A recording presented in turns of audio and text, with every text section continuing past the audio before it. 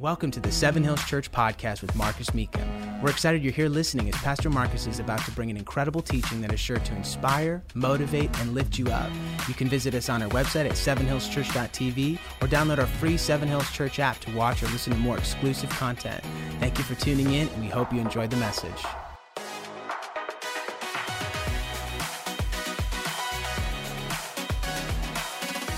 Bibles, turn with me to 2 Kings chapter 4, and let's look at verse 1. A familiar story. If you're new to church, then we're going to catch you up on a story many of us have heard before. It says, the wife of a man from the company of the prophets cried out to Elisha, "Your servant, my husband, is dead. You know that he revered the Lord, but now his creditor is coming to take my 2 boys as slaves." Elisha replied to her, "How can I help you? Tell me, what do you have in your house?" She responds, "Your servant, or I have nothing at all. There's nothing I've got. Everything's gone. My husband's gone. My boys are about to be gone. I have nothing at all." And then she said, "Except I've got this small jar of olive oil." And Elisha said, "Go around, ask all your neighbors for empty jars. Don't ask for just a few. Don't ask for just a few. Then go inside, shut the door behind you and your sons, pour the oil into all the jars, and as each is filled, put one aside." So she left him. She shut the door behind her and her sons. They brought the jars into her. They kept pouring, and when all the jars were full, she said to her son, "Bring me another one." But he replied, "There is no jar left." And then the oil stopped flowing. Let's pray real quick. Father, we thank you for these wonderful stories that you've given us. Stories of people's faith, stories of people who their backs were against the wall, stories that help us know that even when it looks desperate or dark or hopeless, Father, you've always got a strategy to see us through, even the things that in our minds are impossible. And Father, I pray today that you speak to people's situations. Stir our faith today to believe that you can do more than what we've seen up to this point. In Jesus' name, we all said, Amen. I want to talk to you about focusing your faith, focusing your faith. The story here is, again, a desperate one, a hopeless one. This woman has just lost her husband. She's grieving that. And before she recovers from the grief of that loss, the creditors show up to her house, and her husband had ran up some debt, probably believing that it was a good move, a good risk to make. And unfortunately, he didn't live long enough to pay back the debt. And so the creditors are showing up at her house. They want the payment. She doesn't have what they're asking for. And so the result is they're going to take her 2 sons, and they're going to be enslaved. So not only has she lost her husband, not only is now she looking at the fact that this overwhelming debt has been handed to her. Because she has no way to pay it, now she's about to lose her son. She's about to lose everything that she owns. And a widow in those days, their options were not very much. There weren't a whole lot of options with those kind of losses. And so when you think about her situation and you think about what she's looking at, everything she thinks about the future is there is no future. When she talks to Elisha about her situation, she says, "There's nothing I have. There's nothing I can do about my situation." Everywhere she looks is lack and loss. And because that's her focus, because her focus is on what she doesn't have, that she can't fix it, that there's no solution, because that's what her focus is, there's no future. Hebrews chapter 12 and verse 1 teaches us something about faith. It teaches us that faith is the substance of things hoped for. So notice, faith doesn't have substance as long as it's just looking at what you currently have, or where you're currently at, or what maybe even you currently don't have, your lack, your loss, your limits. If you look at that, then faith has no substance to it. So faith has to focus. The faith, to have substance, has to hope for something. If I put my faith in what I'm seeing right now, then my faith has no concreteness. It has no weight. It has no force. So I've got to look at what's being hoped for, not at what I currently have. And as long as she saw the lack and the problems, she had no answers. But faith has a way of focusing. Faith focuses on possibility instead of impossibility. Faith focuses on harvest instead of famine. Faith focuses on multiplication and not division. You know, one of the things I've learned about some people, the only math that they know is subtraction and division. They're always pulling things down. Their focus is always negative. But God cannot work with someone that looks at their life and says, I have zero, I have zilch, I have nothing, because God needs something to work with. If you give God zero and you multiply that times who He is and how great He is, last time I checked in math, it still equals zero. You can take zero, multiply it times 1,000,000, and it's zero. You can take zero, multiply it times 1,000,000,000, it's zero. It doesn't matter what number, what potential, what possibility you introduce into the equation, if all you bring to it is nothing and zero, even though God's infiniteness and His largeness and the possibilities of what God can do, you can't even really mathematically place a number on it. If all you do is bring God zero, then guess what? There's nothing God can do with that. And so what does the prophet Elisha do? He comes to her and he says, we've got to focus you not on the nothing areas, on the zero areas. We've got to focus your eyes on something. There's surely something in your house. And she says, well, I guess I have one jar of oil. She discovered something. She discovered she did have something. She did have something that she could add to the equation, and then God could multiply what that is, even though in her mind it wasn't much, times who He is, and God can do something great with that. You see, a lot of people come to church, or they come to the things of God, or they walk in on a Sunday morning like this, and we're so glad that you're here, but you come in with a negative focus. You come in with what can't be done. You come in with your history and the patterns of the past, and you come in with your limited thinking, and you come in your mind carrying the failures of the past, and you come in bringing the challenges, and you're focused on the problems, and you're focused on the losses, and in your mind you just are saying to yourself, I don't really know what I have to give God. I don't know what I have that can make a difference. And people with a zero spirit, no matter what God introduces into their life, no matter how much He blesses them, how much opportunity He brings them, how much talent, how much gifting, no matter how many godly relationships, no matter how many great doors He opens for them, because they're always bringing that zero spirit and mentality, when God gives them something, their takeaway is still going to be zero. It's still going to be nothing, because when you come to God, you cannot bring Him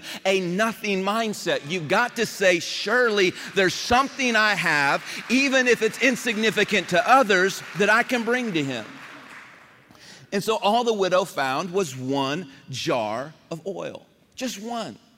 And God said, I can work with that. Zero, I can't do anything with that. But one, just one, something can happen with that. In John chapter 6, we get the lunchbox principle. Of course, all that was available to feed 5,000 men plus women and children was a young boy's lunchbox. Now, the problem that exists is there's no way one lunchbox can meet the need that existed. But it was something. It wasn't much. It wasn't significant. There's no way, practically speaking, it could meet the need. But notice what Jesus does is He takes the lunchbox. He doesn't turn towards the lunchbox and focus on it. He turns His eyes towards heaven. He focuses His faith. And He thanks God for what they have, that lunchbox, and all of a sudden it's multiplied times whatever the need was, and every single person was fed. Every single person's need was met, because Jesus is teaching us again, faith only has substance if you focus it on what's hoped for. You can't focus it on the little that you have, or in your mind, the almost nothing that you have. You've got to put your faith on who He is. And even if it's just a lunchbox you bring Him, if you'll give it to Him, He multiplies it times who He is, and it can do really even the impossible in life. If you were to look at Jesus and say what the disciples said, your conclusion would be the same thing. There's no way that lunchbox can do anything. But in God's mathematics, that's not the way it works. If you give God 1, He can put 1,000 to flight. If you give God 2, He can put 10,000 to flight. If you give God 1 day, the Bible says a day is 1,000 years. The Bible says God can redeem the time. God can restore the years the locust, the cankerworm, and the palmer worm have eaten. Can you see that with God, you look at all that you've lost, all that you've given up, all that's been taken. You can focus on that all day long, or you can just say, you know what? Whatever all that is, I'm going to bring something, and whatever my something is, I'm going to let God take that and multiply it times who He is, and now I can begin to see that still much can come out of my little. I'm thankful that over the years, God's multiplied my little times His much. God's multiplied what I think is not much, but I've said, God, if you'll use this, I'll give it to you. I've never been the most talented one in the room. I've never been the one that stood out. I was never the one that was lined up and guys said, that's the preacher, that's the pastor. I could go back through boardrooms, board meetings, not here, I have the most amazing board in the world, but historically, way back when I was a youth pastor, and so many times they discounted me, disqualified me, and most of the time, you know what, if I were to be honest with you today, they were right. I didn't have much, but I found a jar of oil. When those first 15 young people showed up in a little room in a little church in Michigan, it wasn't much. But I saw a jar of oil and I knew I could take that. I had something and I could give that to God and He could do something great with it. I could go back over the years where it looked bleak, it looked dark. Our back was against the wall. We were concluding the same kind of things. It don't look like we have much of a future. But what did we decide to do? We decided to say, well, every week we're just going to keep telling people about Jesus, keep giving altar calls. And if it don't work, guess what? At least people are going to get saved on the way. Why? Because we knew if we gave God little, He could do much with it. You see, where your focus is where the power flows. If your focus is on the lack, if your focus is on the loss, if your focus is on the negative, then that's what you empower in your life. But the prophet Elisha says, listen, we've got to focus on something different. And a multiplied force hit her life and hit her family. I love the idea that that young boy with the lunchbox was the only one that didn't need a miracle. He was the only one that didn't need provision. But yet he was the very one God was going to use to be the miracle. You see, sometimes we forget that we're not just needing God to do more in our life for us. We're needing God to do more because we want Him to use us to be a miracle, to give what He's given us away to bless other people's lives.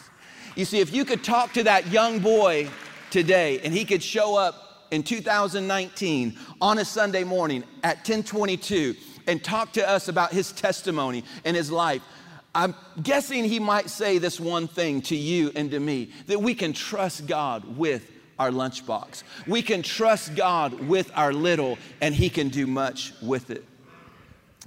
2 Kings, in the story, verse 3, the prophet says, okay, what we're going to do here, now that you found this one jar of oil,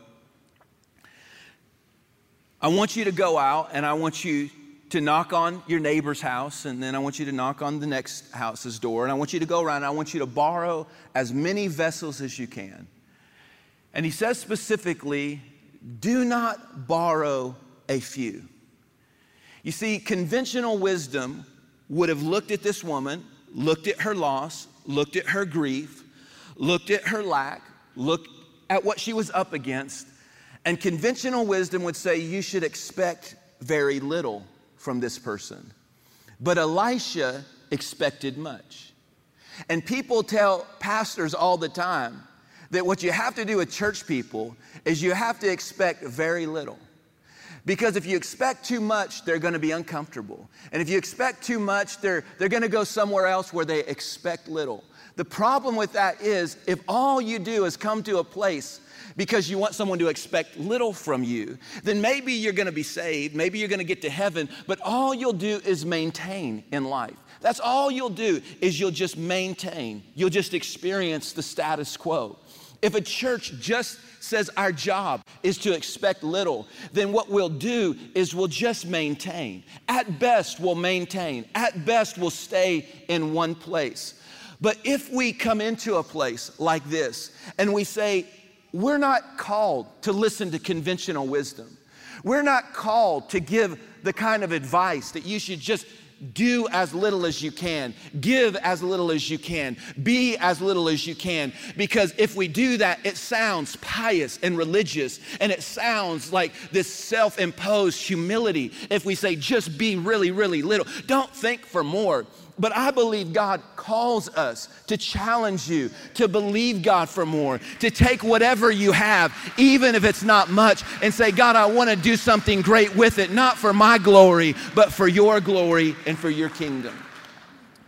So notice, God does not say to the woman, what's the least you can do? God says, what do you have?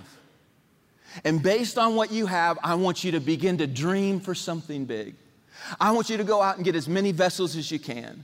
I want you to find as many that you possibly can gather up. Elisha doesn't tell her, listen, what's going to happen is because of what you're going through, angels are going to come and bring you vessels from heaven. So God's going to supernaturally put it on people's hearts and they're just going to come and drop it off. No, he says to her, I want you to use what you have, but I want you to go do what you can. I want you to go gather as many empty vessels as you can. And that's always God's call for a church and a person that's after his heart. Is your job and my job is to always tell one another. Your job is to always show up in church and say, Pastor, don't you ever stop going out and getting empty vessels. My job is to look back at you and say, okay, then you don't stop going out and getting empty vessels. And we spur one another on, is what the Bible says, into good works, into bigger things, into bigger dreams. Every person outside of the four walls of this church that God's assigned us to reach, they're an empty vessel. Every family in this room, every individual in this room, you come into services like this, you should be coming with that mindset. God, I'm an empty vessel. Every service we have, every nursery room, preschool chapel, every elementary classroom, our children's church, our youth services, our college services, every outreach project that we have, every small group that meets. Up in Summit right now, people discovering their gifts. Can I help you out what all of these things are? Every idea, every program, every prayer, they're giving God empty vessels. And God's promise is, as long as you'll bring him those things, he'll continue to pour out his oil, his anointing, and he'll continue to do great and mighty things with it. I believe the greatest sin a Christian can commit is a sin of not fulfilling and reaching your potential. We need Elishas. We need people that will encourage us and challenge us to reach beyond what we think we can do, reach beyond where we think we can go, and believe that if God be for us, nothing can stand against us. I love the fact that Elisha never looked at her and said, you know what, you need to compare what you're doing to so-and-so. He simply said, you give what you've got. You look at what's in your house. Don't look at what other people do. Listen, I've had to learn as a pastor, I can't look at what other churches do. It's a distraction. If you get caught up on what someone else does, then if they're doing less than you are, then you get a big head. If they're doing more than you are, then you all of a sudden feel insignificant. So your job is to not compare yourself to others. Your job is to say, what's in your house? And everything that we need for God to help us fulfill the future that He's assigned for us, which, by the way, that future includes our sons and our daughters fulfilling the call of God on their life. That future includes the blessing of God. That future includes the oil of the Holy Spirit continuing to be poured out over and over and over again every time that we meet.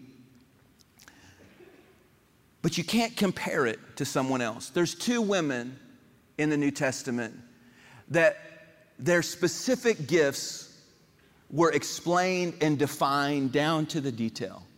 Evan talked about one last week. It was the alabaster box that was worth 1 year's wages. 1 year's wages. And it was defined how much that woman gave. And if that's the only example we had in the New Testament, I don't know about you, but I can't give 1 year's wages to God. Come on. If you can, then I'll be right here. Shake your hand after service. I'm just kidding. I'm just kidding. But I love the gospel so much. I love the gospel so much because immediately we could all discount our involvement by the size of that woman's faith and by the greatness of her gift. But then another woman enters the storyline, and all she gives is 1 mite, less than 1 cent. And the response and the reward and the approval from heaven was the exact same on both gifts. Because we don't look at other people. It's so easy to say, I don't have anything to bring to God. He's not looking for your zero mindset. He's looking for you to find something that you can bring. Something that you can bring. I felt like I was on an assignment by God this weekend to stir your faith for more. I don't know what more is for you specifically, but what I can say is bringing that zero limited mindset, the marriage can never be better. The children are never going to be any different. My walk with God has been dry for a long time. I've never been able to get over the bitterness. I've never been able to get over the anger. I've never been able to get over the resentment. You don't know what I've been through more. You don't know what I've faced. You don't know the abuse I've gone through. You don't know what I've been handed. You don't know. And I'm just here to say, like this woman, I don't know what you've been up against, but God sent me, just like He sent Elisha to that woman, to simply say, hey, listen, surely there's something you can give to God. You showed up on a Sunday morning to say, God, I want to give you something. And even though it may not be like much, I believe if you'll give it to God, God can continue to do much with it. But you have to be willing to give what you have and do what you can. Now, I know you're thinking I'm going to receive an offering, and I'm not. There's so many things you can give to God. You know, I was reading in a book this week that the average child smiles something like 400 times a day, and the average adult is like 100th of that. It's like less than 10 times a day. The average person refuses to have an interaction that lasts more than a few seconds. And there's statistics that prove if you'll give a person 3 minutes, it can change the nature of the relationship. Just 3 focused minutes. What do you have? You know, in athletics, what do they say? What do they call it? 1 more rep. 1 more rep. Everyone else does 12, you do 13. Come on, somebody. It's just 1 more rep. It's 1 more phone call. It's 1 more hour going the extra mile. It's putting just something extra in it and let God show you that He can pour something out on that that would exceed your wildest expectations, but you've got to say, God, I'm going to give you what I have. I'm going to do what I can. When I think as a church, the practical ways we're encouraging people to do this in this next season is one of the ways. Next week, we're going to do our Tithe and Faith Challenge, which is something we've done for many years here. There's no pressure to do anything. We've never made a big deal out of it. This is just for people to begin to learn what Malachi chapter 3 says, that you can test God's promise in the area of your giving. It's the only place in the Bible you can test God is in the area of your finances. But the Bible promises when you do that, when you test God, that there's 3 promises that he gives you. 1, he'll bless you. 2, he'll protect you. He'll rebuke the devourer for your sake. And 3, God will give you favor, that he'll make the nations attracted to you. God will give you favor. I don't know about you, but I need God's blessing. I need God's protection, and I need God's favor. And not only do I need his favor, but I need to be able to grow in his favor, which is what Jesus did. He grew in wisdom and stature and favor, not just with God, but with man. We need to grow in the favor of God. And so the Bible says when you trust God, and all that is just simple obedience. And when you're obedient, it puts all the pressure on God, all the responsibility on God, and it makes it easy on you. When you're disobedient, it puts all the pressure on you. And so God says, what I'm going to do is I'm going to set up a test for people. And so we as a church are just doing what Malachi chapter 3 says. We initiate the test with you. We give you a starting block in which to start. We show you how to start, and we help you go into it in that kind of a way. If you want to do that next week, we're going to maybe give those of you who want that a choice. It'll be really quick at the end of the service, just a real quick choice. The second thing we're doing is 2 weeks from now, we have Endgame, which is an illustrated message, and it's designed for you to bring people with you. It's designed for you to not come by yourself. And so 2 weeks from now, we want to challenge you to bring somebody with you. Don't just come by yourself, bring somebody with you. Bring a friend. I think one of the greatest church services you'll ever have is when you watch someone come with you and you watch their life changed for the glory of God. And that's all of a sudden when church starts to be fun, is when you stop coming to see what you can get out of it and you start seeing, hey, I'm going to bring an empty vessel with me and I'm going to watch God fill their life the way he filled my life. So bring somebody with you. I believe it'll be an inspiring weekend. And then we have Christmas Spectacular right around the corner that first weekend in December. And then we have our Heart for the House offering the second week in December, which you're hearing about many of the initiatives that we plan on doing. That's just our way to give above and beyond. For those of you who've already started at the base level, honoring God with that tithe, then for those of you who want to give over and above, we give everybody the opportunity to do that at the end of every year. These are just ways. You don't have to participate in any of these things. As a church family, our job is to keep challenging you to say, what do you have? What's in your house? And keep giving God those empty vessels and watch him bless you, protect you, and watch God's favor be on you in a supernatural way. In Jesus' name.